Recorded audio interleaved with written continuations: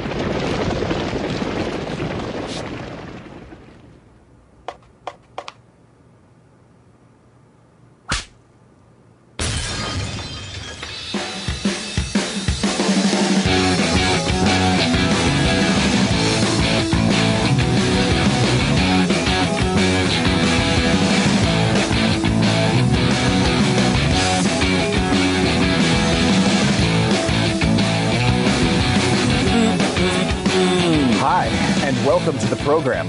It is, it's Pat and Stu. That's the name of the show, and we're the people that host it. And then there's also, it's Pat, Stu, and disappointment. Utter and complete disappointment. But he's over there, too. 888-727 back is the phone number if you want to chat today. Tommy, we talked to her last hour. She was on The Daily Show last night. First appearance on The Daily Show. Big That's night. One more than I've done. Yeah, one more than I've done. I believe my chance to go on is coming at never o'clock. Yeah, which is coming up soon. And honestly, that's not my game. I would not like doing that. If they would at all. ask me, I wouldn't go. Yeah, I don't think I would either. Because to me, it'd be like, what's the point? It's dumb for us, though. It is. As a media personality, you're supposed to go out there and make these appearances. I just hate doing them. Me too. I'll pop up occasionally on these shows, but generally speaking, I like to. I used to do them all the time. Home. Before MSNBC was the MSNBC it is today, they used to have me on all the time, and Fox from time to time, and I didn't like doing it then, but I would. I would really hate doing it now because the landscape is so different and the agenda is so different. And there's something I don't know. You have to be a certain type of personality. Yeah. And it's Dana Lash is great at this as well. She'll go on these, shows and, she's fighting with some insane liberal who's making the most awful points, and she has to stay under control and not scream at them. And I don't know. It's too much tension. I think we've seen that's not my game. You're just so understated that I can't even see you in that environment. I'm almost like a wallflower, right? So they probably wouldn't notice me, and I'd be quiet and reserved. And so, you need somebody a little bit bolder like Dana. Tommy. It's a grind, though. Doing those appearances, a lot of people on the network, do them a lot. Buck does them in New York a lot. Glenn is on them all the time. Out there all the time now.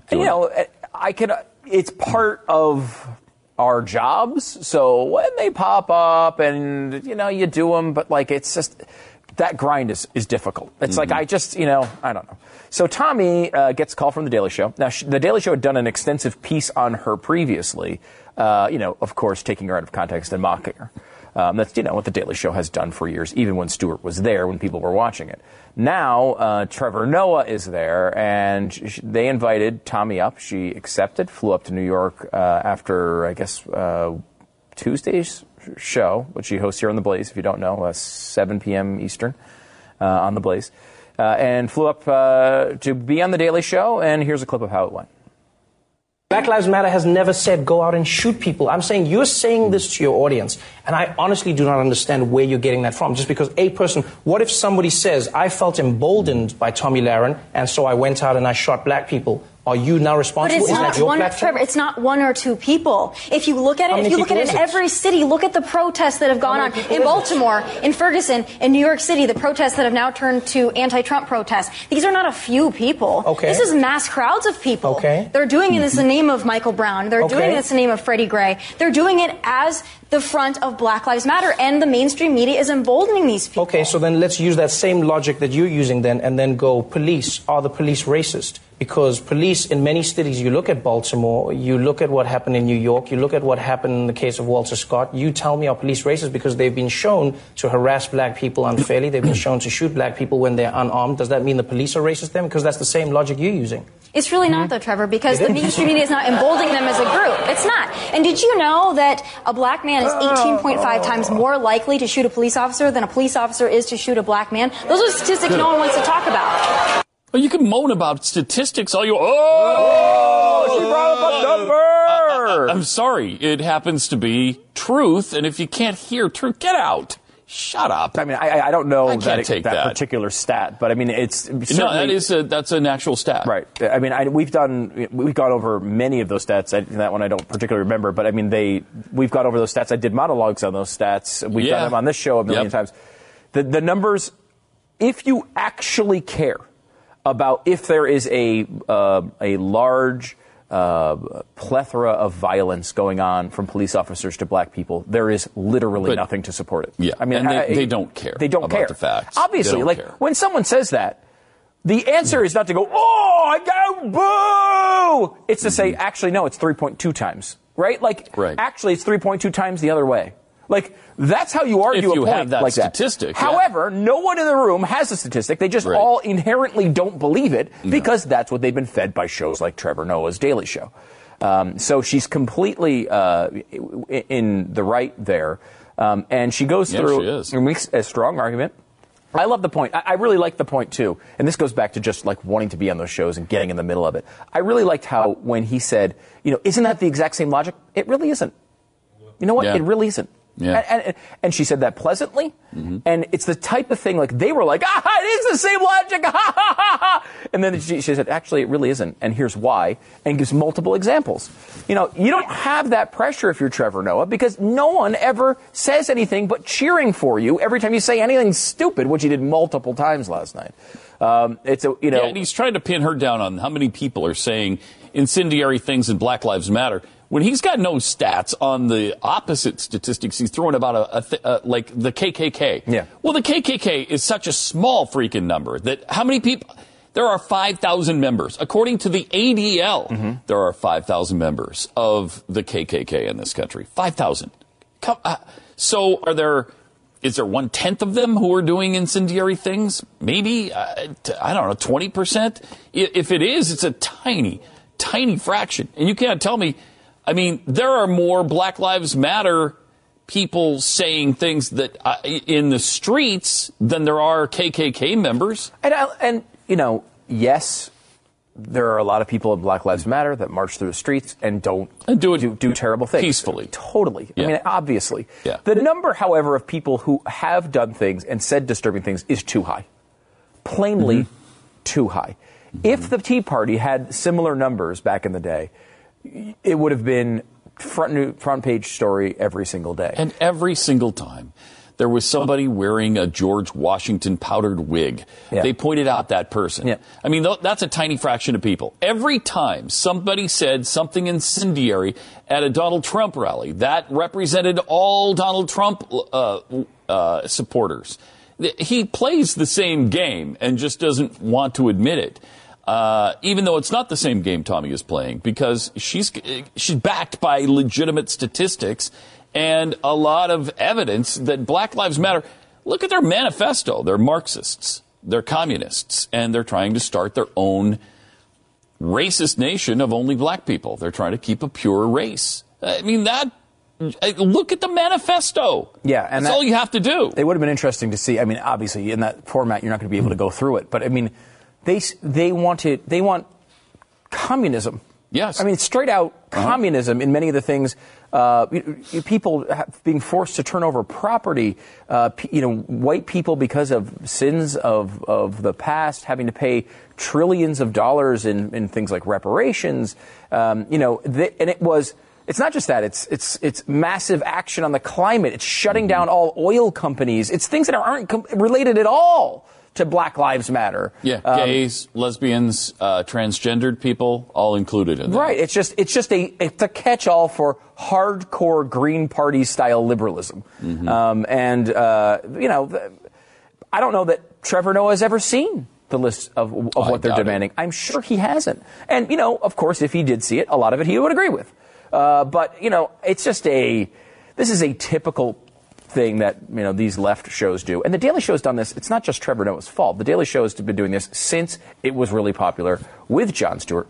One of the top things they do, if there's one thing that they do, is take one phrase out of context, pause for effect, repeat it, let the audience laugh, and then move on. Don't address the point that's made, but just do those things and let them go on and mock the point you wish they made. This is a great example of this here with Tommy as she talks about the KKK and their effect in society. Watch. Here's my thing. Like, all these points that you make are great, and I do believe that you believe them, and I don't believe anyone is actively trying. There are a few people who are trying to be bad from their point of view. But when I look at what you're saying, you say you're not pushing a racist narrative. You're criticizing. Do you really believe you're criticizing and you're not malintentioned when you say things like Black Lives Matter is the new KKK? Because you realize Black Lives Matter can't be the new KKK. The KKK is still around. They have not vacated their premises. And most importantly, to say Black Lives Matter is the new KKK is to really, really minimize what the KKK did and what they stand for. That is not the same thing. Surely you understand the incendiary feeling of your comments. You know that, surely. It's controversial, but I think there are some things that need to be said. And when the Black Lives Matter movement is going out with signs saying fry 'em like bacon, F the police, when they're going out saying if you see a white person, target them, that is happening, Trevor. That happened in Milwaukee not too long ago. That is happening. So when that now becomes the narrative and you're starting to loot, burn, and riot, what did the KKK do? That is not, look, we'll go around in circles. Did you say, what did the KKK do? No, what did they do? When you're saying, listen, Trevor. Wow. Trevor, when you're saying, when there are people in the street saying if you see a white person beat their ass, does that not sound reminiscent of the KKK or their motives to you? I mean, nice. Of course, that's what she was saying. She handled that so well. She really did. She more than held her own. Yeah, and and that you see the example of what I'm talking about there. She's saying, what did the KKK do? Meaning, don't the actions I just described compare to previous actions of the KKK? Obvious. Completely obvious. He treated it as, well, you've never heard of the KKK? You don't know what they've actually been involved in? That's not what she was saying at all. Weren't they a knitting clash? Yeah, right. Exactly. Trevor, I think they... Yeah, I think there were a group of knitting fanatics, and they all sat around and, knit sweaters and Afghans, right? He knew what she said. He knew it. He knew it. Unless and he's not paying attention to her. And that's possible, too. You get a moment there where he may not have been paying full attention, but instead of addressing the point, he repeats it for effect and laughter because he knows he can joke as he takes her out of context. Usually they do that on tape. He picked up the cue from the audience. Right. Usually they do that on tape. They'll take a clip of Tomi Lahren saying, what did the KKK do? They'll stop the tape, and then what did the KKK do? With her there, he attempted it as well, but she was able to respond with the argument afterwards. Look, obviously we went through the election process disagreeing, particularly in the primary, with Tommy on Donald Trump. We're not fans of him. She's a fan of him. We'll see what happens, obviously, as we go forward. And as she pointed out there, another part of the interview, if he doesn't do the things he promised and he's not conservative, then I'll be a vocal critic. And we all will. I mean, I absolutely will, and I'm not going to back down off of that. And she obviously is going to do that as well. The interesting thing, however, is you put someone in the environment of a live interview that you vilified in the past on the same show. You've taken her and you've tried to make her into the worst person of all time. You bring her on the show, it's a lot more difficult to do. And if you have someone who is able to handle themselves, I think she did really well there. It makes it so, it in a way ruins Trevor Noah's narrative about her. Which is almost why that's why he doesn't look at her. Yeah. Right, yeah, that's why he doesn't look at her. And the media, I think, tries to echo, she got destroyed. I'm sorry, you watched that interview. No, she did not get destroyed. She handled herself fine. They're going to disagree on points. But I mean, the only moments that Trevor Noah had throughout the interview were moments where he took her out of context and just waited for laughter or boos from the audience. And then afterwards, she handled herself fine and explained exactly what she was talking about. So, I mean, I think it's a good moment for Tommy. And I don't think, she'll be on. I don't know if she's on tonight on her show because she's still in New York. Lawrence Jones is going to be guest hosting, but she'll be on next weekend. I'm sure she will have a lengthy commentary on it, and it'll be interesting to watch. It's funny to see them because they don't like this. it's easy for them to bring in, fat, dumpy people like us when, to make conservative points. It's a lot harder because she doesn't, she's against sort of the stereotype. I think that helps. That might have been part of the intimidation factor with him, too. Yeah. Because you're right, a lot of the interview, he didn't look at her. I don't know if he was intimidated by her. Yeah, or to be fair, maybe he does that in every interview. I've never really watched him. What I've seen of him, I haven't liked, but I haven't watched a lot of interviews to know if maybe that's his style. He's like weird and can't make eye contact. Possibly, it's possible because he is terrible. He is seriously. He's one of the worst hosts I've ever seen. And I haven't watched The Daily. I didn't watch it that much with Jon Stewart because I'm not a fan of his either. But this guy is so much worse. I mean, this guy, at least Jon Stewart, you can admit, yeah, he has talent. He can be a funny guy. He had funny moments. The act, I think, got really old after a while.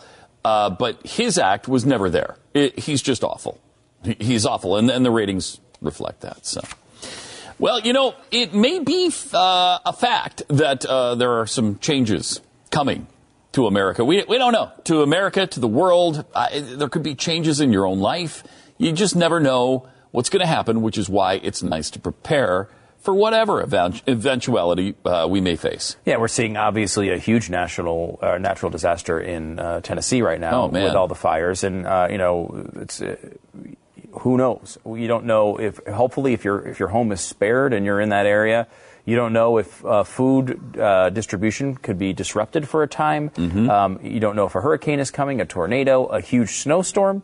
I mean, we've seen this even in Dallas where it snows like once every 16 years. There was an ice storm and it was legitimately you could not get out. That 2 years ago or 3? 2 or 3 years ago. And you couldn't get, legitimately everything shut down for about 2 days. It was unbelievable. You would not believe how a city of 7 million people can be absolutely shut down. Shut down. Off. They just pulled the plug for the a couple city, days. the suburbs, everything just shut down. You don't go anywhere. And that's a minor example. Obviously, it gets a lot worse than an inch of ice in Dallas, Texas. But, it gets to a point, and it happens all the time in the Northeast, where you're just home for maybe 3, 4 days. You're just not really anywhere to get around. Mm-hmm. It's good to have a preparation plan for that and for longer term as well. And the Northeast is a really good example because even the threat of snow completely annihilates everything you need at the grocery store, right? Yeah. So you don't have to worry about that if you take control of your emergency preparation with My Patriot Supply because they'll get you set for 4 weeks worth of food. 4 weeks. That'll take care of, 95% of all the scenarios that could come up. And it's 4 weeks of food for just $99, and they throw in the shipping for free. And now, if Negan is involved and you're in a Walking Dead scenario, 4 weeks probably not going to do it. Yeah. But that's about the only scenario I can come up with that would, nuclear disaster, massive terrorist attack. There are some things you might need more. And by the way, My Patriot Supply can take care of you on that one. And by the way, if you're annihilated in a nuclear disaster, you don't need the food anyway. So, No, I think Jeffy would disagree with that. 100%. Really? 888-411-5290 is the number to call. 888-411-5290 or preparewiththeblaze.com. It's preparewiththeblaze.com. The experts at Web.com want to build your business a successful website for free, just like we did for these current Web.com customers. We've used and looked at other website designers, but there's nobody better than Web.com. Web.com can build your website in as little as 7 days free. Plus, we'll promote it on all the major search engines like Google, Yahoo, and Bing. If after 30 days you're happy, we'll continue to provide promotion, hosting, support, and maintenance, all for one low monthly fee. If not, cancel and pay nothing. If you're in business today and you don't have a web presence, you won't be taken seriously. Call right now and you'll also get a free .com or .net domain name for your new website powered by VeriSign, the world's leading domain name provider. Call 800-490-1099 or go to web.com/radio. That's 800-490-1099.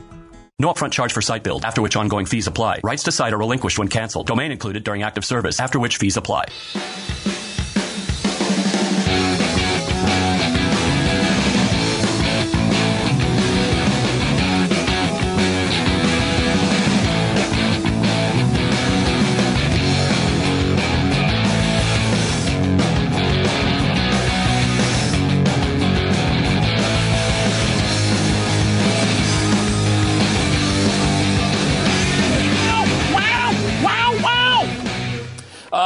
it's Pat and Stu, 888-727-BECK. This drives me out of my mind.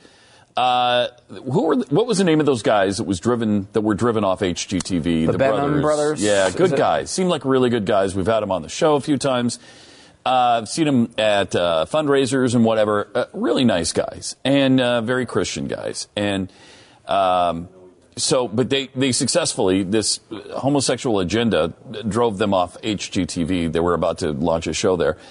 And now they're going after Chip and Joanna Gaines and Fixer Upper because not because of anything they've said, not because of anything they've done.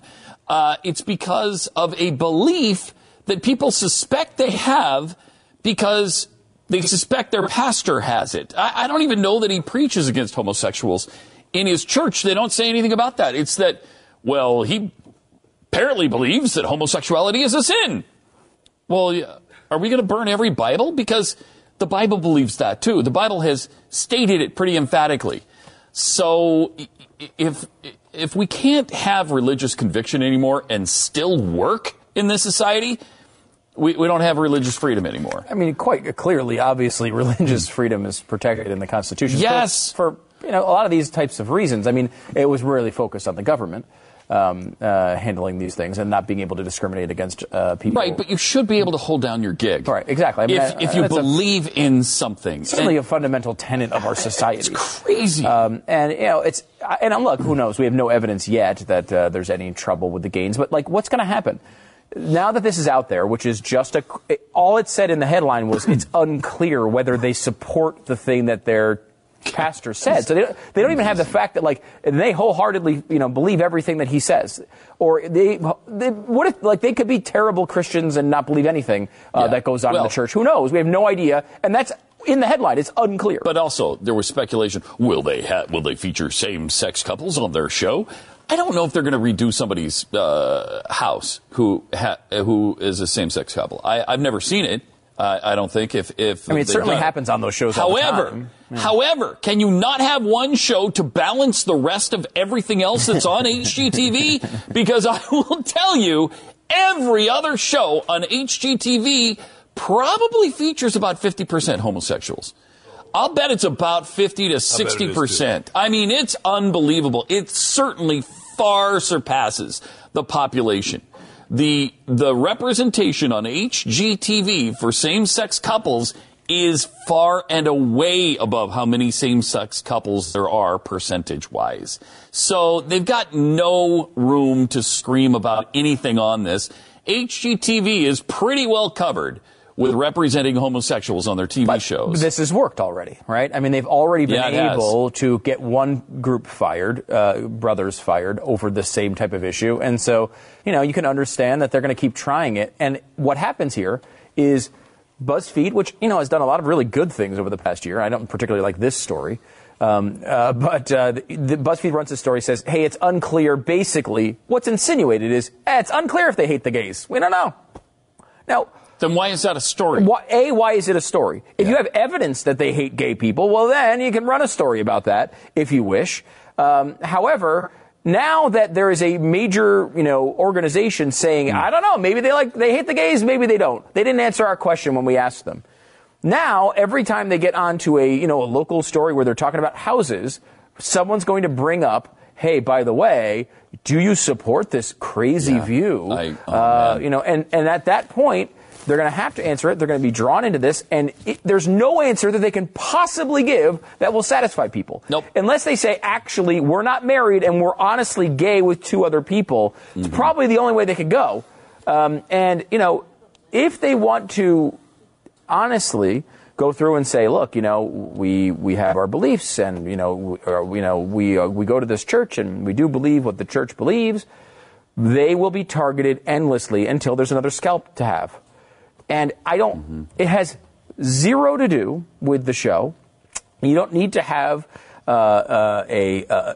another scalp in the media to make yourself feel good. It's this weird outrage culture, and it goes on both sides. I mean, the other part of this is you could also say, the best possible, now that article is out there, I would love to see people go, you know what, hey, BuzzFeed, you've done a lot of good reporting. maybe you should re-examine this, because where else could you apply this? We brought up some examples that Twitter had brought up, like, hey, Nancy Pelosi's church believes that same-sex marriage is a sin. It's unclear why she continues to go there. Hey, Keith Ellison's mosque believes that homosexuality is a sin. It's unclear why he still continues to go there. You could do this to everyone. What about BuzzFeed's own employees? Has BuzzFeed hired someone who believes same-sex marriage is a sin? Or does their pastor? Exactly. Do they have a pastor who believes it? Surely they have. I mean, you're talking about 70% of the population who's Christian. Somebody in that group surely believes that same-sex marriage is wrong. So what do you do with that? You don't need these tests, especially on reality show hosts. Now, it's a bad time to make that point because there's a reality show host that's about to take over as president. But I don't think there's any evidence the Gaines are going to run for president. There's no reason to go into this with them. There's no reason that the guy who is the CEO of Mozilla has to get fired because he donated to an anti-gay marriage amendment multiple years before that. These things are just ridiculous standards. And it shows you that the agenda was not same-sex marriage. Legalizing same-sex marriage was not the ultimate goal. That they've already got that. It's all accomplished. So enjoy that now. Go ahead and get married. Leave the rest of us alone. But no, that's not good enough. Now they have to absolutely rip that tenet of faith out of society now. They have to shut down the right to believe something. If you have a faith, if you are Christian, there's a really good chance you believe in traditional marriage and traditional marriage only. And that's not good enough for them. You can't believe that anymore. Right. And, I think we see this with almost every issue, is that politicians, media members get involved to use these causes. They don't care if gay people can get married or not. What they care about is their long-term power and agenda, and they exploit these causes like they exploit causes of race, like they exploit causes of discrimination, like they exploit everyone, like they exploit cases of single parents who war on women, abortion, all of these things. They go out and exploit people who have real issues with some of these things, and they go out and exploit them for their own personal and gain of power. That is the real issue here, because this is just about intimidating a network to try to do this, which is, by the way, already worked. It's the same thing you see with ESPN. Oh, well, chink in the armor was posted online. Well, we have to go get the editor fired who posted that when it had absolutely nothing to do with race. It will be interesting to see if HGTV turns on the Gaines family, because that's a little different than the Brenhams. The Benham brothers? The Benham brothers. Chip and Joanna are, I think that is it's got to be their most popular show on the network. I'll be honest, I've never seen it. It's got to be. I don't watch those shows, so I don't. My wife absolutely loves it. She's kind of dragged me into it. I kind of like it too. And hooked on those. I know everybody's going to Waco now to see those silos that she turned into her business, and it was, they've got an amazing enterprise going on down in Waco, and people come from all over the country just to hang out with them and see them, and they're superstars now. So if they can end the run of the Gaines family, they almost did it with Duck Dynasty. That's true. They went after them the same way, and they got people suspended. Very true. Didn't last long. But they will continue to try it. It's interesting because I thought one of the smarter pieces of post-election freakout was from Seth MacFarlane, who's the guy who created Family Guy.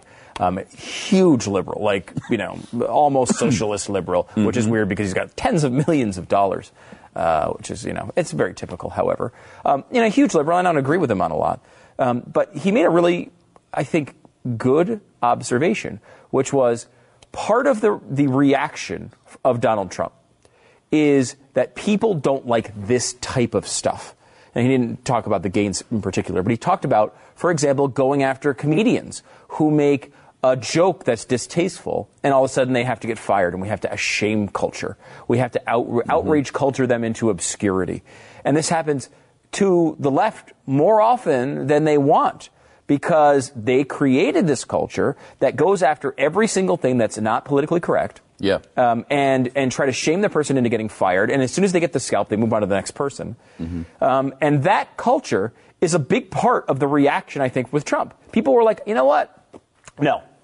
Tired of it. I'm tired of it, and I'm going to vote for this guy, even if he is grabbing women by the genitals. I don't care. Right. And I think, now that's an extreme example, but those things that normally would sink a candidate didn't sink Trump. And I think a big part of that is people are just sick of punishing people for these misdeeds. The backlash. And when the left is realizing that, you know it's bad. Yeah. I mean, we saw that with Jonah Hill, who is an actor who is the far left as well, used an old-timey kids in the playground attack that is an obvious horrible slur against gays. Didn't use it in the way of saying, oh, well, I really feel negatively about gay people. He used it in a way of how people used to use it in like the 80s at the schoolyard. And when he used it that way, the press attacked him, and he was made to come on Twitter and apologize with sobbing eyes and feel terrible about his life. It's like, at some point, can we just sit back and say, you know what? Look, that wasn't the right thing to say, but he's not a bad guy because he said it. It was just a bad thing. And you know what? I bet 90% of gay people said, oh, come on. He's just made I mean, like, I don't like that he used that word, but, you know, I'm sure he didn't. I totally agree with that. Yeah. But they'd never give us the same.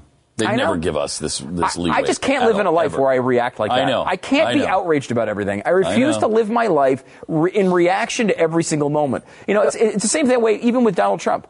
You know, we spent, 5 minutes yesterday on the flag burning thing? Now, all evidence shows that he was watching a segment on Fox News at 6:25 a.m.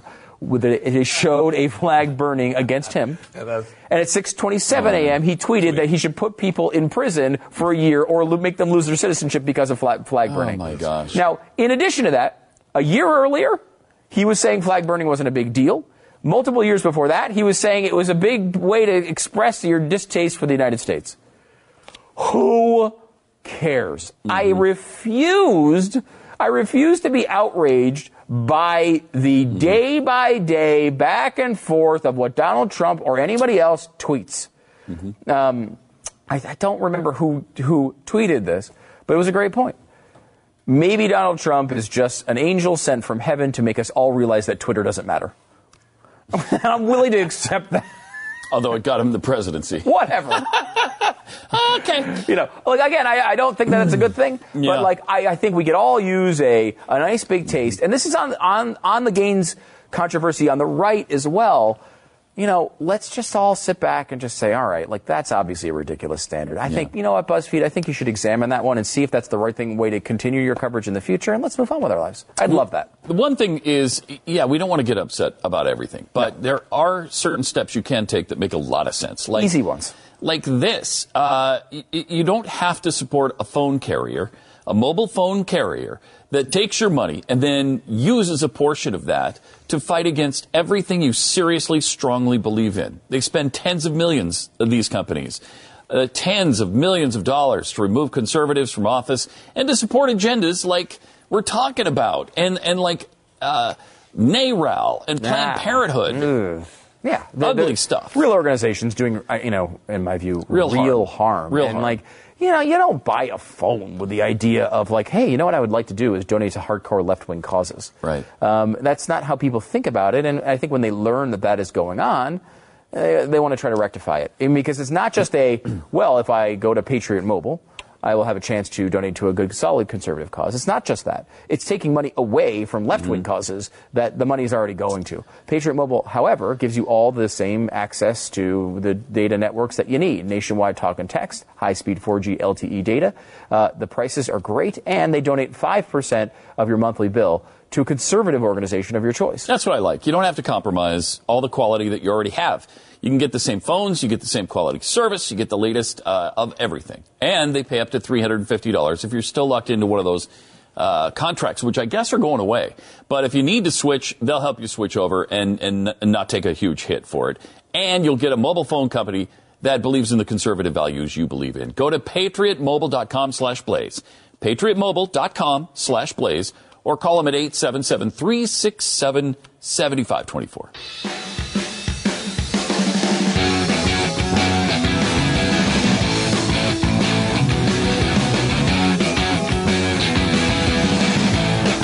kind of fascinated by this story. I kind of, there's a part of me that likes it a lot. Can't stand Breitbart. I think we've outlined our issues with Breitbart. Yes.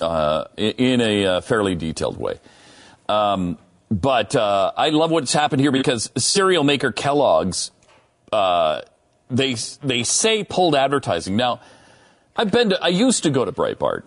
I don't anymore, and I haven't for a while. I don't think I ever saw a Kellogg's cereal commercial on Breitbart. I don't know that this was a huge issue for them, but they say they pulled their advertising from Breitbart News due to the conflict in values. And so Breitbart, and I like the mentality. Now, we don't, as a rule, like boycotts, although I'm becoming a little more friendly to him, like Glenn is. Yeah. Probably not as friendly as Glenn is, but much friendlier than I used to be. And what they've done is they've gone right back in the face of Kellogg's, which I like. I like fighting back. I like not rolling over and playing dead for these companies because I'm so sick of it. Yeah. So sick of it. And so they launched a boycott of Kellogg's products and launched a #Dump Kellogg's petition. I think that's awesome. Alexander Marlowe, Breitbart editor-in-chief, called the decision to pull out bigoted and anti-American. If you serve Kellogg's products to your family, you're serving up bigotry at your breakfast table. There's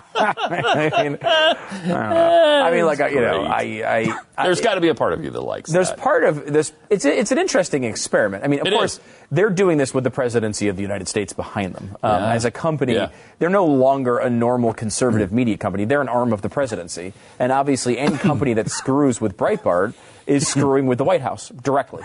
I mean, the guy who runs it is the guy running the presidency behind the scenes with Trump.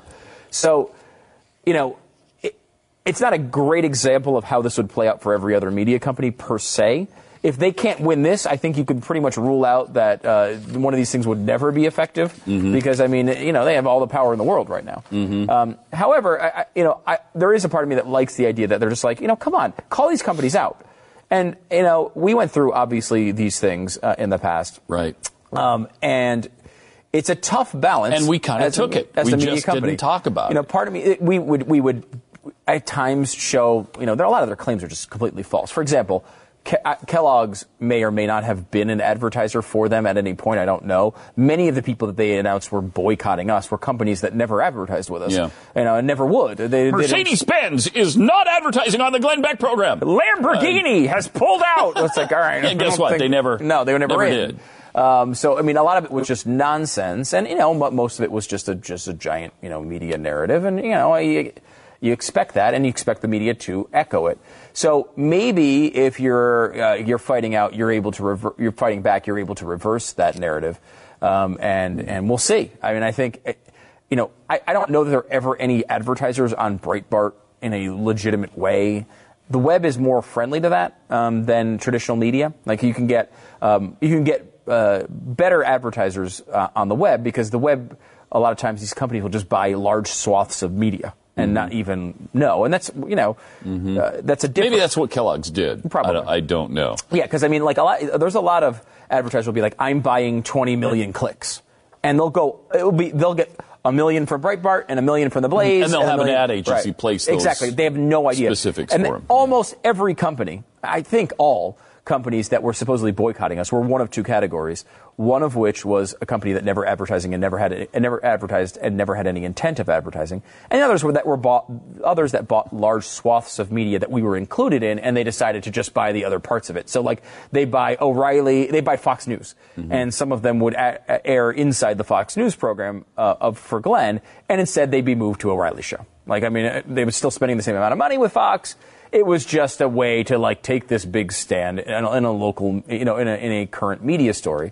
And it was largely made no difference to Fox whatsoever. But it was a fun story for people to kind of tout. And then after we left, for Fox to suddenly agree to, which was an interesting thing as well. Very. But that's what happens with these things, right? People use them for what their purposes are at the time. And then I remember seeing some outrageous stories like, Glenn Beck has lost now 57 advertisers. What? I don't think we even had 57 advertisers. He did not. Certainly not on the television show. No. 57? Wow. Yeah. How many breaks do we have every hour? That's incredible. Isn't it inherently ridiculous? Yes. When you think about it, the show is an hour. There's only 60 minutes in it. Clint Beck is now paying Fox to be on the network. Really? Wow. But, we lost that much money? Again, like the Trevor Noah Tommy clip we played earlier. When they decide to intentionally disregard what they know is obvious, well, then they can make any narrative that they want. Right. And it's why the center of the country doesn't trust the media anymore. Exactly right. You know, so it'll be interesting to see what happens with this. I mean, obviously, the Breitbart world in and of itself is essentially of no effect whatsoever to Kellogg's. I mean, it means nothing to Kellogg's. I mean, no, I don't even know why they're doing this. Again, why fragment your potential customers like that? Why? Nobody expects Kellogg's to take that stand. You don't have to take that stand. Just ignore it. Yeah. Move on. Yeah, just ignore it and move on. Are you really getting all you must boycott Breitbart or I'll never buy cornflakes again, ever. Really? Have they gotten a single one of those? And if it is one, it's probably just that one. Yeah. Or the same person sending it out 10 times. I mean, it's ridiculous. And of course, to cave into that. To take Breitbart's side a little bit on this, the only reason Kellogg's would do this is because of their ties to Trump. Breitbart, look, Breitbart wasn't even before Trump. Breitbart, and the reason why they're so addicted to Trump.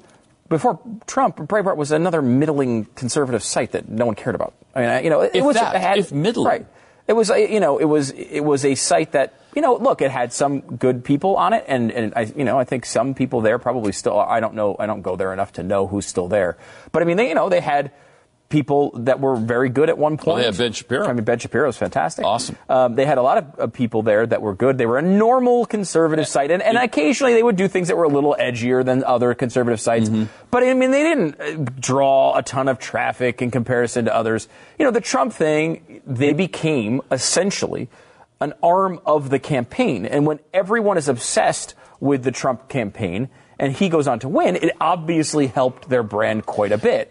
It redefined it, and it defined it into something that Andrew Breitbart did not believe at all, but they were smart enough, at least as business people, to kind of jump on that train and believe what needed to be believed at that time. It's a weird thing, too, our thing with Breitbart, because we actually had, I mean, I was never a huge fan, but I liked him okay. We had a really good relationship with Andrew Breitbart. 2009, 2010... We actually had a really good relationship with him. He came to our studios in New York multiple times. We had him on the air. We talked about his website. We talked about doing things together. He talked nicely about us. We talked nicely about him. Then there was just a misunderstanding with the tapes that they supported that we didn't. Yeah, and then all of a sudden, all hell broke loose over it. It was just a weird thing.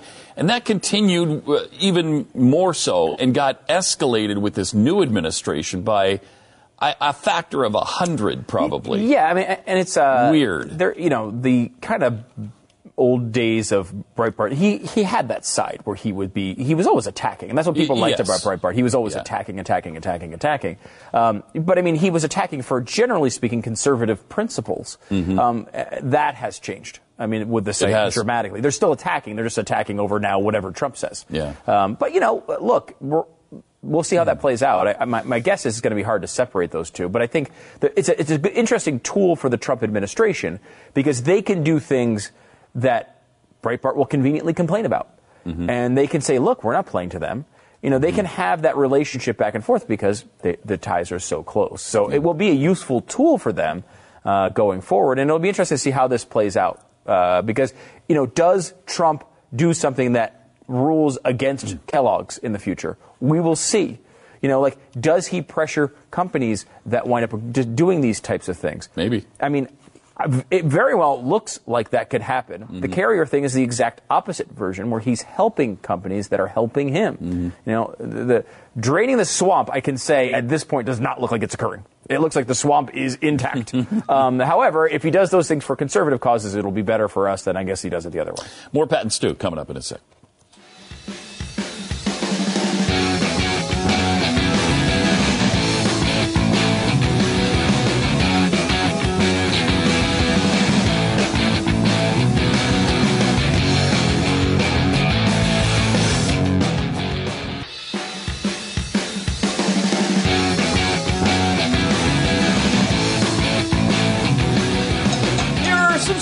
stories that Jeffy found and felt like sharing with us so we don't have to talk anymore. HGTV's home renovation show just did their season 4 premiere. Nice. Number one non-news telecast on cable for the night. Wait, what? Number one non-news. Mm-hmm. Non-news.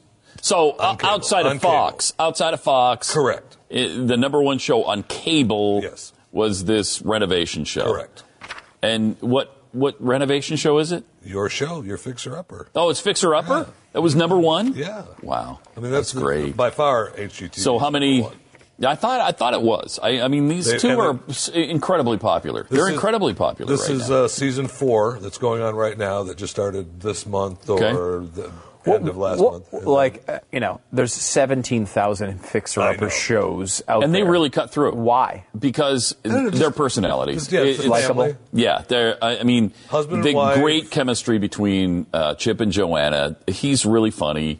He's just goofy, and she plays along, and they've got a great relationship. It's seemingly, Then they introduce you to their family, and they're just real down-home people, as opposed to the couple in California.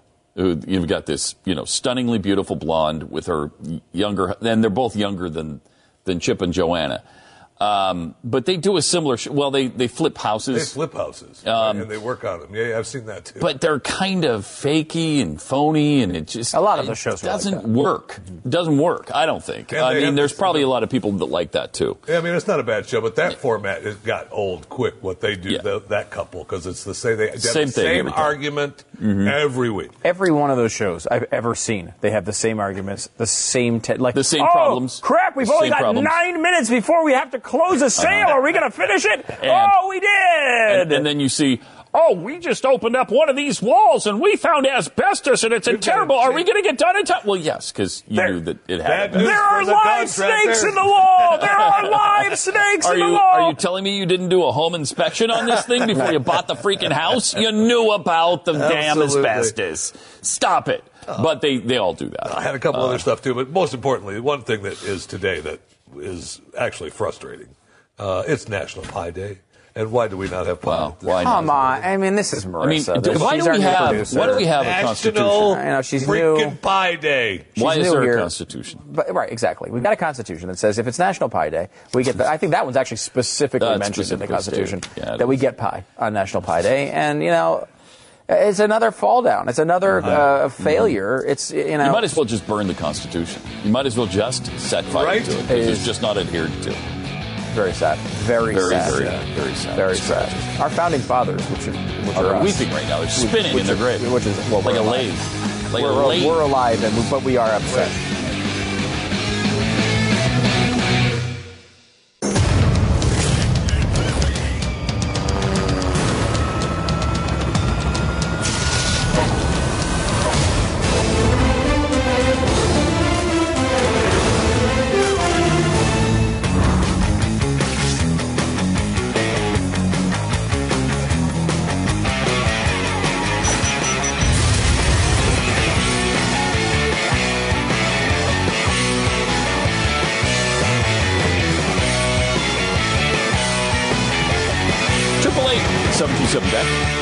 Pat and Stu.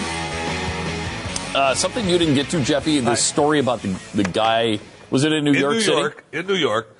Steals a bucket of gold flakes right from the armored truck, back of the armored truck, wide open. There it sits.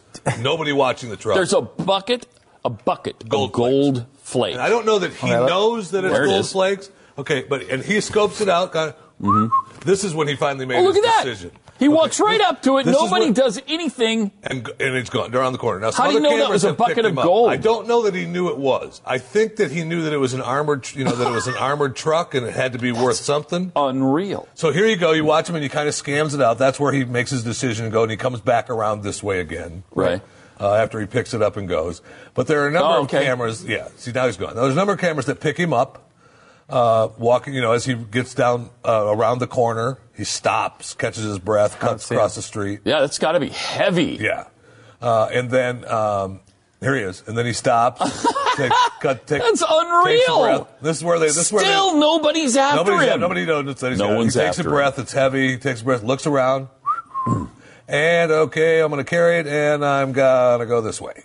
And you always wonder in those moments, would you get tired? Because, I'm tired all the time when I do anything. But, you got to carrying a bucket of gold. Yeah. Right, but, That's got to be. You got a bucket of freaking gold. You can't get through another 3 minutes of carrying it without stopping. Right. You're in the middle of stealing $1 million. Still have not found this guy. Now, my guess is that he doesn't know how much money he has. Right. 1.6 million. There's some other footage. If you go to I'll put the link on the feed, obviously, and I'll tweet it out again. There's some other footage that shows him prior to, and he sees it, and you see him cross the street, and he stops in between the cars, and comes back.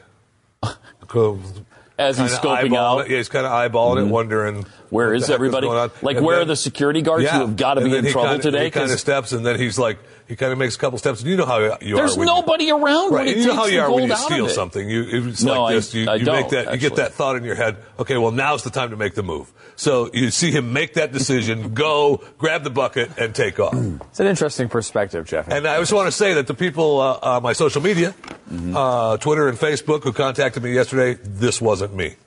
Okay? I know you may have contacted the New York Police Department, but it wasn't me. Okay. Well, you're going to say that anyway. It was far too thin to be you. I knew that immediately. But the CCTV cameras, they don't put weight on you. No, really? Look, that's the angle. Okay. I have heard that CCTV cameras take off 365 pounds. So that could have been him. It could have been. It could have been. That was it. I would like to see the part where he's thinking about it, because there's that. You're right. If you're going to do that, there's going to be that moment of am I going to grab this and 2 seconds later going to be arrested and be in prison for the next year? Well, he looks around. Got to make it. But still, nobody guarding that truck. How is it possible?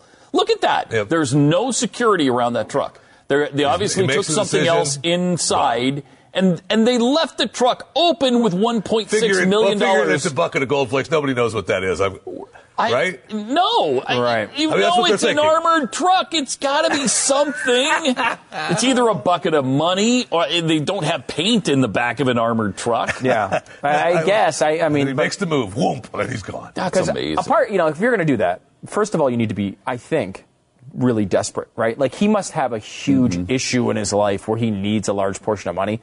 I don't think you're risking that if you're doing pretty well. If you're walking down the street of New York, I can't tell you how many times I've walked down when we were living in New York and you see the armored truck there open. You always take that double look. Okay, you're not, maybe, I think you have to be an actual criminal like Jeffy or someone who's really desperate. Let's say you had a $65,000 health care bill and you had no idea how, and you're like, my life is ruined, I'm going to lose my house, and this happens to pop up. Maybe you just pull the trigger on it in a moment of weakness. You got to do it. And you just go for it. What do you do with that bucket of gold flake now? Because everybody's looking for it. Where do you pawn it? How do you get the money for it? How do you exchange it for cash? Why am I going to answer this, Jeffy? What would you do? What do you do? Well, there's several people in the greater New York area that you could call and are there? Set up times to meet. And I'm not looking for specific phone numbers, Jeffy. I'm asking the process. Would you go? You need to fence it, right? Yeah. You need to fence it. Yeah.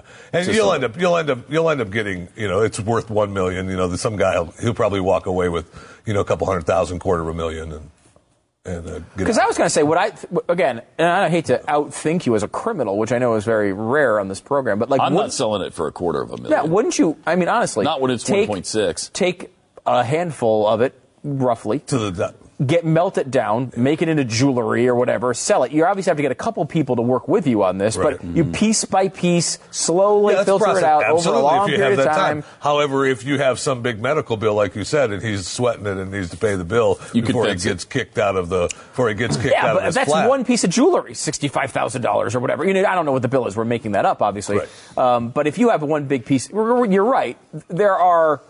There could be something where you needed to turn it quickly, but largely speaking, your main thing there, unless you're a real hardcore drug user and you're like, I've got to turn this tomorrow, you're going to try to think of a methodical way over a long period of time in many different areas, probably different countries, where you're going to, slowly melt it down for a bucket of the flakes of gold. That thinking like that would mean that you knew the gold was there and you're going to take it and you're going to do that. Because this guy is going to take the flakes and he's got to get rid of it. right before he actually gets recognized, because there are a couple of camera shots that have, if you know this guy, you know who he is. You know what I mean? If you know that that's Bill Jones, you're a friend of Bill Jones, you know that's him. Mm-hmm. So odds of him not being caught, pretty slim. I would think so in this day and age. Well, first of all, you can't do that in New York City. Of him. You can't do it in New York City. There are cameras. Obviously, you see there's cameras. It's almost everywhere. like London now. They're everywhere. Yeah, if you were in like for example, I saw a documentary where this happened, and it was in Punxsutawney, Pennsylvania. And the guy walked up, took a bunch of gold right off the back of a bag of money. I think it was a bag of money. Yeah, it was a bag of money. And he was and he was able to do it because you're Punxsutawney. You got kind of cash for a Cadillac, which seems it seems a little bold. It was a little bold. Caught. Yeah. But I guess he had huge new life insurance plans that he had signed up for and had really big bills with an agent named Ned Ryerson, which was a whole part of that entire situation. But my point is, though, if you're in Punxsutawney and you got slapstick guys that are the guards, maybe you do that and you're okay. Mm-hmm. In New York, you're gonna be all over. So his only answer to me right now is get that stuff over the border into another country as fast as possible. There's almost a part of people, I think, at least maybe it's just me, I don't know, that wants him to get away with it. Yes. I don't know why. I feel really badly about that because it's not his right. and it's super wrong. But you almost think, wow, that was kind of cool. Well, I'll give you another. It's super wrong to want this guy to get away with it. Yes. There's another documentary that I happened to watch recently, yet again, for the 5 millionth time, which featured a man who looked very similar to the man in Punxsutawney who grabbed that bag of money. In this particular case, he was robbing a bank dressed as a clown. I just watched that documentary not long ago. That's fascinating. I still love that movie. Quick Change, if you don't know the reference, because you'll get the Groundhog Day references. Quick Change is a little bit more of it's a higher hurdle. I understand. Boy, there's no kidding. I did really like that movie though, despite some of its weaknesses. But the point is, he went in and he stole the money from a bank because he was so sick of living in New York. He couldn't stand the town, came up with a perfect robbery. Their plan was they went through this whole thing. They go to the airport, they fly to a foreign country and live on the islands for the rest of their lives.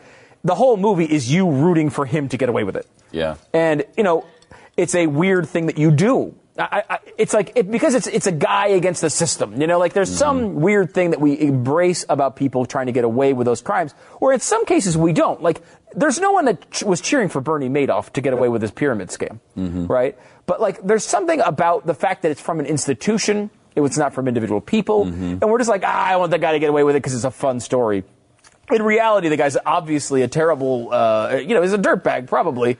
And Jeffy's giving me a look. No, actually, I'm waiting for you to finish because I just realized something watching this video of the gold plate guy again. So okay.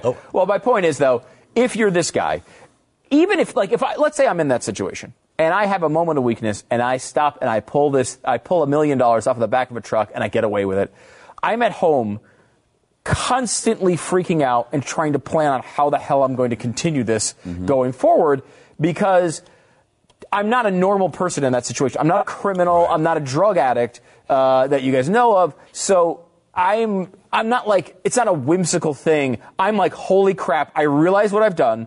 And now I need to figure out a way to get the hell out of this. And so I'm coming, you're almost at that point Ted Kennedy after Chappaquiddick, right? You're coming up with, I need to figure out some play. I can't call the cops right away. And no one roots for Ted Kennedy to get away with Chappaquiddick, by the way. Thankfully. Well, he already did. And he already did. And he made it all the way to the grave with that. But I mean, you're okay, retroactively, this was a bad thing that happened. What do I do? If he's in that situation, he's thinking, okay, I'm going to try to cross the border. I'm going to melt it down. I'm going to come up with a guy who will come up with a shady sort of plan, like Breaking Bad. I came up with a guy who can help me launder the money. I came up with another guy who can feed me certain pieces of equipment that I need. You make your way through that. If it's just a dope, some moron walks up, sees a bag of gold, and somehow gets away with it, that guy very well might get caught, but you don't have a choice. You need to get the hell out of the country or move to some cabin in the woods at the very least and try to ride it out. There's very little you can do to get away with something like that when you do it in New York City. I don't know how the investigation is going with this guy, but I actually, in the very beginning of this video, which I asked them to actually cut off because it shows a close-up of his face and it made the joke of him being me funnier. Right. Obviously, when you see him up close on this video camera, you know it's not me. Right. But in the beginning, he walks by, and they have him on camera walking by. The armored truck is just arrived. Okay? And the white van is still there. It's almost like it's an inside job. Yeah. I mean, because he walks by, and then they have him coming back here. He walks across the street. Walks across the street looking at it, and then comes back, and then makes the move. I mean, it could be. It could be. At the very beginning of the video, if we have that, we probably don't now. It's too late to put it in. But I'll put it up on Twitter, Jeff the MRA. You can see at the very beginning, almost like an inside job. Yeah, it's interesting. I mean, I will say that, in the documentary about the clown robbing the bank, 2 of the hostages were actually in on it. And no one saw that coming. Hate when that happens. Yeah, so there you go. Last night on the Vault, Glenn and author Roy Williams explained the theory behind the pendulum. And we've talked about this on radio, and it's fascinating stuff, where our country is headed. And here's the Vault chalkboard and Glenn and Roy. We talked about Tigger, who was the Winnie the Pooh character that embodies the me generation, right? I'm the only one. Flouncy, bouncy, trouncy, pouncy, fun, fun, fun, fun, fun. This is Eeyore the donkey. Eeyore, oh boy, it's probably going to rain, and then we're all going to die. I told you so. And so Eeyore isn't evil. He's just a downer. A downer. And what happens is, but if you watch the Disney productions of Winnie the Pooh, nobody works harder for the group than Tigger. Tigger will always appoint himself to go do the hard thing, to go find a new house for Owl, or whatever it is. Everybody's sitting around and running their mouth, but it's old Eeyore that goes out there and does the hard thing. And so that sense of responsibility, that sense of, oh boy, it's hard and somebody has to do it, and I guess it's me. And so they whine and they moan, but they're actually pretty solid. We have streets and lights and pipes because of those kinds of people. They're not big dreamers. When George Bush said after 9/11, go shopping, it was so empty and so, that's not what we can do. We're American. We're better than that. Right. Did that play a role? Because this was right at the fulcrum, right? Right. What happens is there is always some confusion in which way the wind is blowing, right at the tipping point between a we and a me, or a me and a we, and we will carry forward some of the old behaviors and some of the old ways of thinking, not realizing that the earth has shifted beneath our feet, and people's heads and hearts are in a different place now than what I think they we're were. Still in that, aren't we? Less than you might suspect. In other words, people of our generation, we believe so deeply, so long in all of the perspectives of the me, that we have a hard time accepting that the we, when you don't take it too far, has its place and it has its values. And so we keep wanting to go back to how it used to be. We want Billy Graham and John Wayne again. And it's like, no, their day is done, and nobody came along to replace them because we don't have those kinds of heroes in a we. Do you have, first, are superheroes, are they in the we or the me? Superheroes. Or both? Which one? Give me an example of which superhero you're talking about. All the Marvel stuff going on right now. Batman. Yeah. Is Batman a Marvel character? He's DC comic, but close enough. Okay. So what do we know about Batman? What was the origin of his superpowers? Or Spider-Man? Origin of his superpowers, what was it? He was in a lab that they were trying to make things better. Well, remember, the reason he decided to start using his superpowers is he could have stopped the murder of his gentle Uncle Ben. Mm-hmm. And he didn't take action. And so he is haunted by failure to take action, a small action. And so he is a little bit of an Eeyore. He's trying to redeem himself, okay, as is Batman. Batman saw his parents murdered, remember? Mm-hmm. And so he was scarred for life, and he is haunted. And he is not perky Tigger, and neither is, perhaps Spider-Man is more than Batman, but you can find the me and you can find the we. So the characters, remember, are just like any other human beings. Look at the comic. A person who is born in a me generation doesn't stay in a me generation their whole life if they lived more than 40 years. Okay?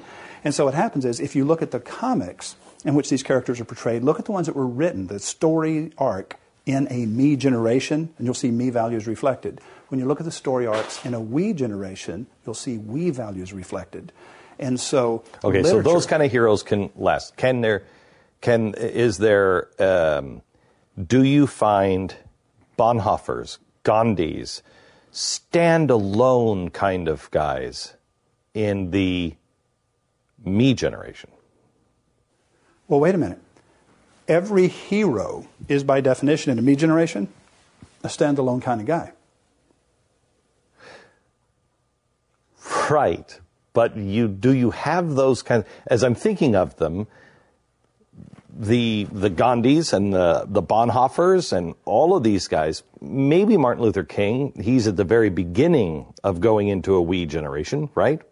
Or a me generation. He was early me. Me. Right, during the transitionary window. Right. But actually, very late we right. into early me. Right. So do you have need for those? Which is very significant. Now, think this through for a minute. So the racial tension had been there for decades. Right. But it was only at the tipping point, at the beginning of a me generation, that an articulate, magnetic, dynamic leader rose up to point the way.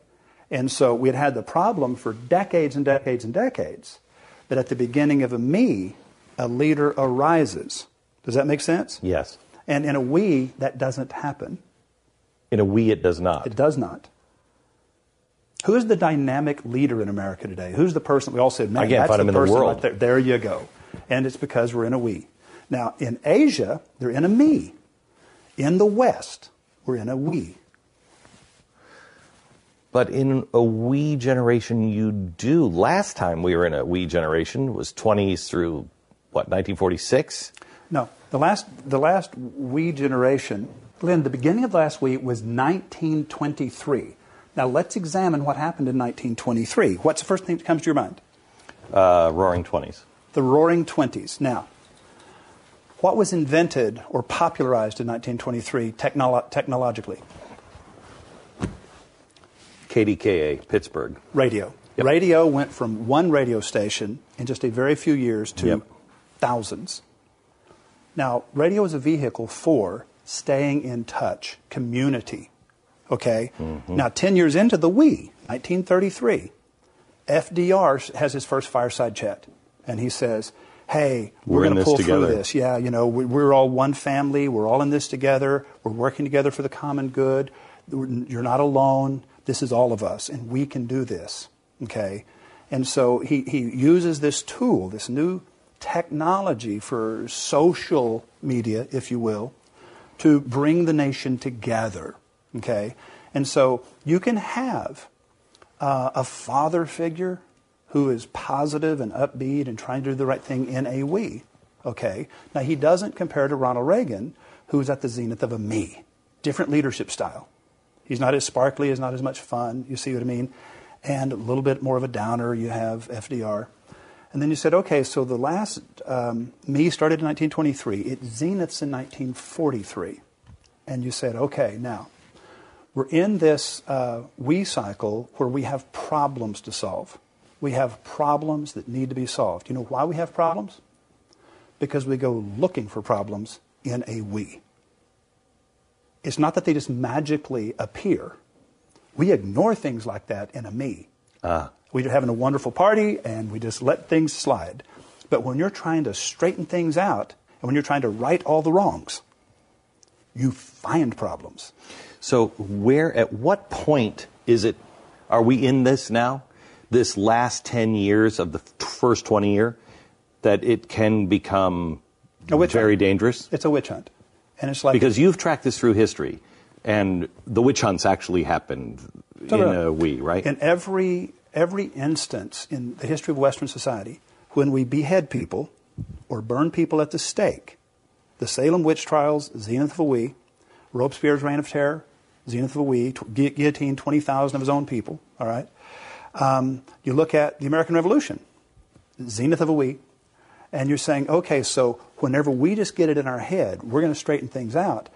Sometimes that gets out of hand and people go too far and you wind up deciding people are witches, burning people at the stake, cutting people's heads off because they don't measure up, they're not towing the line, they're not pure enough, they're not enough of whatever it is you're supposed to be at that time. And in the witch hunt, which is the tail end as you're approaching the zenith of the we, which for us will be 2023, okay? The great danger is, unless you have somebody like Abraham Lincoln or FDR to kind of say, calm down, you know. Think about this. Whenever the South was defeated and everybody was saying, so Lincoln, now we're going to take everybody's stuff, right? We're going to take away all the southern farms and we're going to punish those guys. And they wanted it. And what did Lincoln say? With malice toward none and charity toward all. We welcome them as brothers. Yes. We welcome them as brothers. Yeah. Take your foot off their neck gently. Exactly. And so if you have a we leader like Lincoln who says, my job is to keep bad stuff from happening. We've got this horrible problem. Everything's a mess, but I need to keep bad stuff from happening. I don't want to fan the flames of it. So because really, FDR was a collectivist in many ways. Lincoln was not. He was pulling everybody together, but he was not the central command kind of guy, except when the war was going and he had to. You know what I mean? Right. Lincoln was extraordinarily unpopular. Mm-hmm. The founders were the ultimate individual liberty guys. Right. Nobody wanted to go along with the actual Constitution, right? Which would fit. But why were they popular? Lincoln not. I can understand Lincoln not being popular. No, wait a minute. The founding fathers were not collectively popular. You got to remember, Hamilton and Burr hated each other enough they had a duel to the death, and so. To say that everybody, I guess you're right. Only 30%. You're right. Only 30% actually followed them. Right. And what I'm saying is nobody was universally popular. Everybody had their own little tribe. But what they did is they worked together for the common good. What did they write? We, the people. It's exactly what they wrote. They wrote, "We, the people." Mm-hmm. That's what they wrote. Not you, the government. We, the people. That's what I got out of that. Yeah, the government is the people. That's what it is. When they said they wanted to empower the people, they meant to empower the government. You actually hear that argument sometimes on the left. I hear that all the time. Yeah, I hear that all the time. 888-727-BECK. Pat and Stu. You know what would lead to better sleep for you? Besides a mattress, besides the bed, you've probably taken care of those. One of the details you might forget, and that I think goes too unnoticed, are the sheets. Your actual bed sheets. Yes. And we have this little package. I love the way the Bull and Branch package comes. It's in this beautiful box. This makes a fantastic Christmas gift, wedding gift, whatever special occasion, or maybe no special occasion. You just want to sleep better. It's a nice gift for yourself. It's a nice gift for someone else. Mm-hmm. These are great sheets made from organic cotton. They're so soft and so smooth and so comfortable on your skin at night. You don't have any pesticides next to you. That's not part of this equation. You're going to love these. It's a big, it's that great moment when you wake up and you just sit there and you realize you have an extra few minutes to sleep. Oh, You're going to love it. It's going to be hard to get out of bed at times with these sheets. I do warn you on that. It seriously is. Yeah, it is. It's just because they're just so comfortable and you just like being wrapped up. If I could just stay in bed all day, we've talked about this before. I just had the crane take me out when I had to go to the hospital, and that would be fine. But that's really all I'm looking for in life. I'm obviously building towards that quickly. Yes. But Bull and Branch, they're going to give you, you don't have to take our word for it. Bull and Branch is going to give you 30 nights to try these for free. Shipping is free as well. Nights. If you're not completely in love, send them back. They'll take them back. You'll be completely They'll give you your money love. back. Full refund. But you're going to love them. Yeah. So go to bullandbranch.com, use the promo code BLAZE, and you'll save $50 off your first set of sheets. It's spelled B-O-L-L, bullandbranch.com, promo code BLAZE. Do it right now. The experts at Web.com want to build your business a successful website for free, just like we did for these current Web.com customers. We've used and looked at other website designers, but there's nobody better than Web.com. Web.com can build your website in as little as 7 days free. Plus, we'll promote it on all the major search engines like Google, Yahoo, and Bing. If after 30 days you're happy, we'll continue to provide promotion, hosting, support, and maintenance, all for one low monthly fee. If not, cancel and pay nothing. If you're in business today and you don't have a web presence, you won't be taken seriously. Call right now and you'll also get a free .com or .net domain name for your new website powered by VeriSign, the world's leading domain name provider. Call 800-490-1099 or go to web.com/radio. That's 800-490-1099. No upfront charge for site build, after which ongoing fees apply. Rights to site are relinquished when canceled. Domain included during active service, after which fees apply.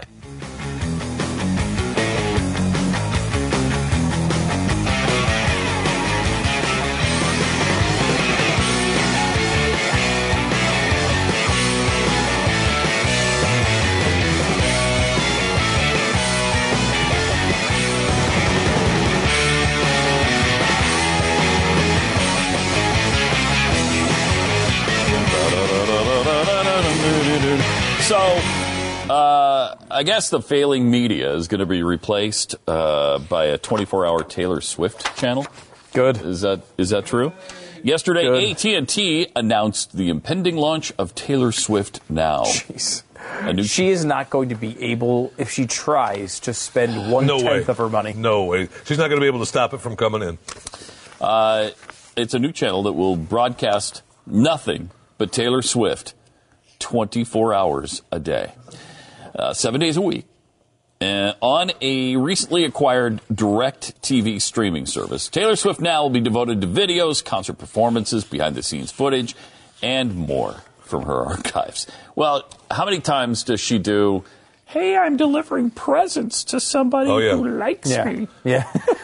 And she does other interviews. She does other interviews that too. That is exactly what she does. I'm delivering presents to someone else who likes me, and I'm on my way right now. I'm going to another junior prom with some disabled child. Film me. I'm going to spend 35 seconds with him, but you're going to think that I'm there the whole night. Yeah, that's scary. That's exactly what were you saying, Jeffy? Sorry. I was just thinking that she does other interviews. She's done other interviews where they come into the home and she gives her little house tours. And why go on tour? Yeah. There's no point. Right. Do the concert. Right. Yeah, one place. I will say, though, she is a machine, and she's really good, and she's a hard worker, and she's a great promoter. I mean, I don't know a better promoter. Yeah. I mean, there's 3 top girls, right? I mean, maybe her, Katy Perry, and Adele, probably, yeah, but right? she's extraordinary, and she, still sells like CDs used to sell. Yeah. She is the only artist in, I don't know how, maybe ever, that has sold $1 million plus in the first week 3 consecutive times with 3 separate CDs.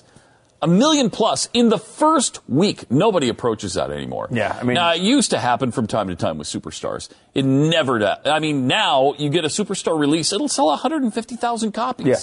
It's amazing. Everything's changed except for Taylor Swift. Yeah, really is a huge personality. I mean, Adele's in that level, I think, basically. Her last release, the single release, was just, hey, here's my new single. Katy Perry, I think, is on the other side of that. I don't know if she's still there. Beyonce, I would probably put, generally speaking, in that category. Well, Beyonce's last thing, it seems to me, was not big. Yeah. Now, it's true. I mean, I think maybe on the other side of that as well. She's kind of probably is now. There's another person who's on the other side. His name is Fidel Castro. Unfortunately, he literally resides on the other side. The other side of hell at the very bottom. Oh, just South Hell. Although, I want you to know, that is not how Canada feels.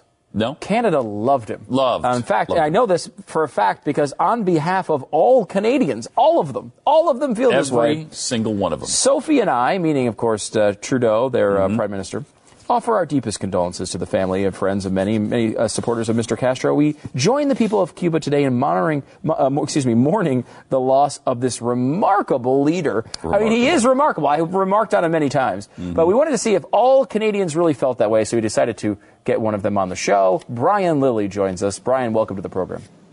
I am not a big fan of Fidel Castro. What? And, But he's really El not. Comandante. A lot of his peers refer to him as El Comandante, Brian. That was the most ridiculous statement ever put out, and I loved that Marco Rubio, Little Marco, and Lying Ted jumped on it right away and just went after them on it and said, I think Rubio said, "Is this parody?" And I think a lot of Canadians felt that way. Look, we don't have the decades of sanctions against Cuba. We've had a more open relationship. Part of that is based in how we used to do Cold War diplomacy, though. When you guys wouldn't be talking to a country, sometimes you'd be like, hey, Canada, can you keep open relations so that we've got a conduit? Yeah. So that's part of it. But Justin Trudeau's father was actually friends with Fidel Castro. Well, he admitted that. And I covered Pierre Trudeau's funeral in Montreal back in 2000, and Fidel Castro and Jimmy Carter were pallbearers. Wow. That should tell you something. It really does. That's amazing. Because there are many moments over Barack Obama's tenure as president that he said things that he included all Americans as supporting and we did not support. Is that the feeling in Canada? I mean, are they as outraged as I am at that statement? A lot of Canadians are. There's a lot of Canadians that do have this weird love for Cuba and will look past the dictatorship. If they were in Vermont, they'd be voting for Bernie Sanders. But they're here, unfortunately. But there's a lot of Canadians who have a different view of Cuba because maybe they go there on vacation. It is right up there with Dominican Republic for places to go away in the middle of winter because it's cheap. But I think a lot of people go there for the cheap vacations and then quickly look around and realize that all this investment, a lot of Canadian foreign money went in there to invest in these hotels, these resorts. And it was seen as a bit like how we view China. You've got to engage them if you want to change the situation. And people realize it hasn't changed the situation. As long as the Castros are in charge, it's not going to change at all. Brian, are you in an elevator right now? There seems to be some very soothing music playing. I know. I would be more angry. Just doing a little bit of Christmas shopping. And, it's very nice to talk to you guys. It's very nice. You just missed Charlie Brown's Christmas. Darn it. Come We on. tried to time the interview perfectly. Before you go, I want to get your take on this, which is apparently big news on the internet, which is the question is Fidel Castro really Justin Trudeau's father? And the photographic evidence is quite compelling here. Yes, it is. Here are some of the pictures we're looking at, and give some commentary as the audience takes in the photos. I can't dispel the idea that this is reality based on the photographic evidence. However, the evidence that I've seen is that his mother, Margaret Trudeau, did not meet Fidel until 1976. That's what they want us to Justin believe. was born. Justin was born Christmas Day 71. So, given time space continuums, I guess it's not true. Do we know for a fact they did not meet, though? Because, I will say they actually, obviously I don't actually believe this conspiracy, but they do look pretty That close. photo you're showing of the baby being held by Fidel, I believe that's one of the younger Trudeau brothers. Okay. I don't know which one.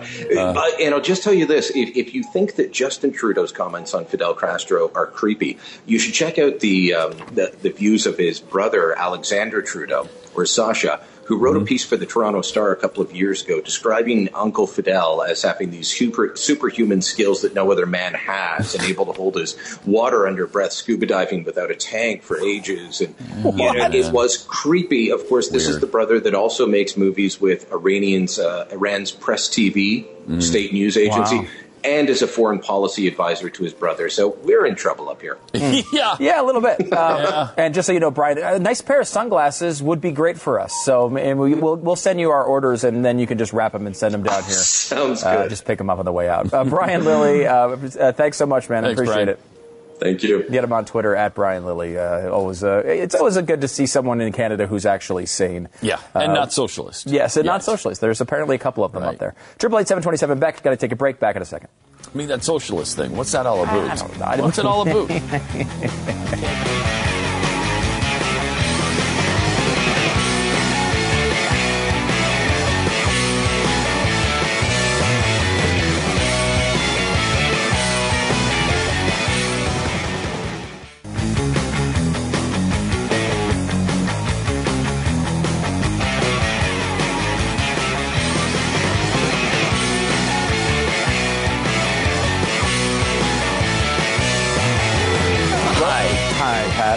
Are you saying hi to me? No, it's good to see you. I mean, we've been together since the morning, though, so I don't need another greeting, really. By the way, Pat, have you ever wondered, and I know you have no longer wondered this, but many in the audience might wonder what a Krispy Kreme donut burger tastes like? Krispy Kreme donut burger. Well, if you've ever wanted a bun of a donut on a burger and wondered how that tastes, we're about to show you in our next segment of Spoons, live from the Texas State Fair. Well, it's not live again. It was live when we did it, but now it's on tape, which means it's not live. Yeah. But we're going to have it for you here in just a couple of minutes. On our, we're trying to up the spoons count, largely because we kind of consider it as not. There's like no calories in food that we eat for work. So what we're trying. You don't agree with that analysis? Well, it's educational food that way. It's not caloric food. Well, it's science food. Yeah. You know, people are like, hey, wait, why you guys are just getting fatter and eating really crappy stuff? Well, that's true, but that's because we've been eating outside of work. The food that we eat on the air, like we eat a Snickers bar no calories. On the air, there's no calories for that. No. That's ridiculous. It's ridiculous. I mean, I've been eating food on shows for years. Right, and look at you. And look at you. You look great. Doesn't even affect me. Do you remember the taste of that, Jeffy? Because it was only you and I who could try that because, Stu's vegetarianism. But you remember the donut burger? I do. And I ate about half of it, I think. Half and 3/4. I ate quite a bit of it. And this was a mistake. It was icky, yet I couldn't stop eating it. I felt the same way. You'll see that in progress in just a minute. Icky, but delicious at the same time. I don't know. It was a weird experience. It was. Yeah, and if you've been watching these updates over this week from the fair, what you may have not, like, it was hard. I don't know what order we played them, but I know we played the red velvet funnel cake, I think yesterday or the day before. Mm-hmm. And that was really the key thing for the entire trip, because what happened with that is we all tried that, and it was tasty. What happened was both Pat and Jeffy liked it so much they ate the whole thing. Yeah, and which then kind of made they were stuffed with red velvet funnel cake. Stuffed is not stuffed, but pretty full. So there's no longer that satisfied kind of satisfied. So no longer that huge desire for food, right? Which may have tainted some of the later. Yes. It was lesson learned. Beyond may have. It was a good lesson to learn. Just take a few bites and then move on, because we were trying so many different things and it all got kind of weird. Yeah. Once it all mixed in together, and it was like, ugh, I don't want anything else. When you go to a wine tasting, you don't polish off the entire box of wine. 'Cause I know Jeffy would go to that class of wine tasting. You don't feel like the only way wine comes, isn't it? No, it doesn't always come in a box. But if you finish the whole box of wine, it's not the way you enjoy your wine. They have it. That's why they have those gross, like. And I don't like wine, so I've never done a wine tasting. But I know they have. They can't you taste it and you spit it out. They actually have places to spit out the wine, which is really nasty. I will tell you where wine belongs in cooking food. Because you cook out the alcohol, but the flavor just does something amazing to things. Yeah. My wife cooked this beef bourguignon with Chardonnay. Oh my gosh, it was good. Really? It was unreal delicious. Well, you're about to see. And I've noticed that with bourbon and whiskey and anything. Seems like alcohol makes every food taste better. It does a lot of things. Yeah, Pat. It does. It does a lot of things. Alcohol makes a lot of things better, Pat. Oh, man, it sure does. A lot of things worse, but every once in a while, a couple things better. There's not a real upside to it long term, but man, in the moment, it feels good. Okay, so let me give you a little update on something we teased yesterday on Facebook. How much would it cost to operate the Death Star each day? The one estimate says it would be $852 quadrillion to construct, which is pretty expensive. It's a little pricey. You would also need 6 octillion pounds. 6 octillion pounds, which would go about $10 octillion, something like that. Wow, I love this kind of stuff. To operate it every day. So it seems like that would be a problem. I'm just going to go on. Does it seem cost prohibitive? Maybe if you're getting taxes from an entire galaxy, yes, you can afford it. I you guess. can afford it. And they did a new bad lip reading with Star Wars, and these are great all the time. But anything with Star Wars, we're going to play for you. So watch. No. Penny for your thoughts.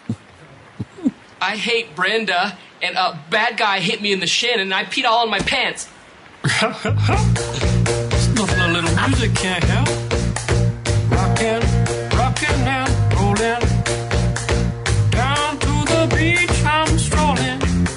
But the seagulls poke at my head, not fun. I said, seagulls, stop it now.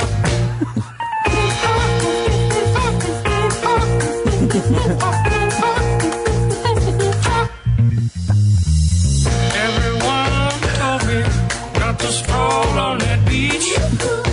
Said seagulls gonna come, hook me in the coconut, and they did. And they did. And me going like,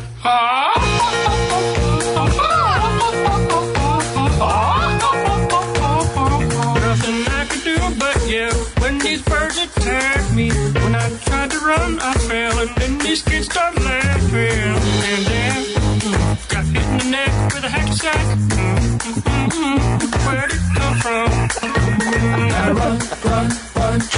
I can be a backpack while you run, jump, and stop. Put me down. I mean, it's a little bit. You're cheating a little bit by using Yoda. Almost anything fits Yoda's mouth. Yeah. But still, it's Star very Wars. funny. Are you excited for Rogue One? When does that come out? A couple weeks? Yeah, I'm psyched. Yeah. I got to see it. Do you have your tickets Just already? Bought my tickets yesterday. Yeah, we were told we were supposed to get our tickets early. Yeah, and then I checked. I don't checked buy a that. local theater, and it was completely wide open. There was not a single seat that was taken. Oh, really? For the time I was looking at. Was it opening night?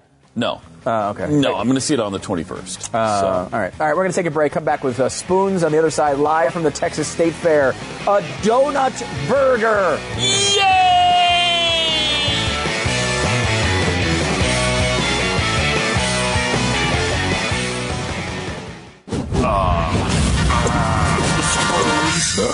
Where's Big Dingle at? It's not. His name is not Big Dingle. Now, you may assume, because of his size, that he has a big dingle, but his name is not Big Dingle. No. That's his name. We're looking for the big Tex guy that's 800 feet or whatever. Yeah, we got to see 800 feet tall. Well, that's where the food is, too. That's where that one... I don't really care about that. Where's the food? The food is around Big Dingle. Is it? Well, yeah, that's what Wade said. We have these Krispy Kreme donut burgers. Now, I have had myself, in the past, a Krispy Kreme grilled cheese. And it is one of the top 5 best things I've ever eaten. Really? Oh, my God. The grilled cheese? It was so good. At that place, Tom and Chic. Oh, yeah. Yeah, it was unbelievable. What they did is they cut the donut in half, flipped it upside down, and grilled it. This is just a donut as a bun. So you're going to get... Correct. You get 2 full donuts. All right. And so you get the sweetness of the donut on top. There you go. You're biting through, you're getting the saltiness of the bacon and the kind of cheesiness, along, of course, with the big fat bun there. Now you can have the tomato and the onions and the lettuce, or you can just do it plain. I didn't put any ketchup on it because I didn't know if they have... ketchup would be weird with the donut. Yeah, you don't want ketchup with this. Ooh, it's already taking a bite. It is hot underneath there. I took a bite, and I don't know, the sweetness of a hamburger is off-putting to me. Mm-hmm. What do you think, Jeffy?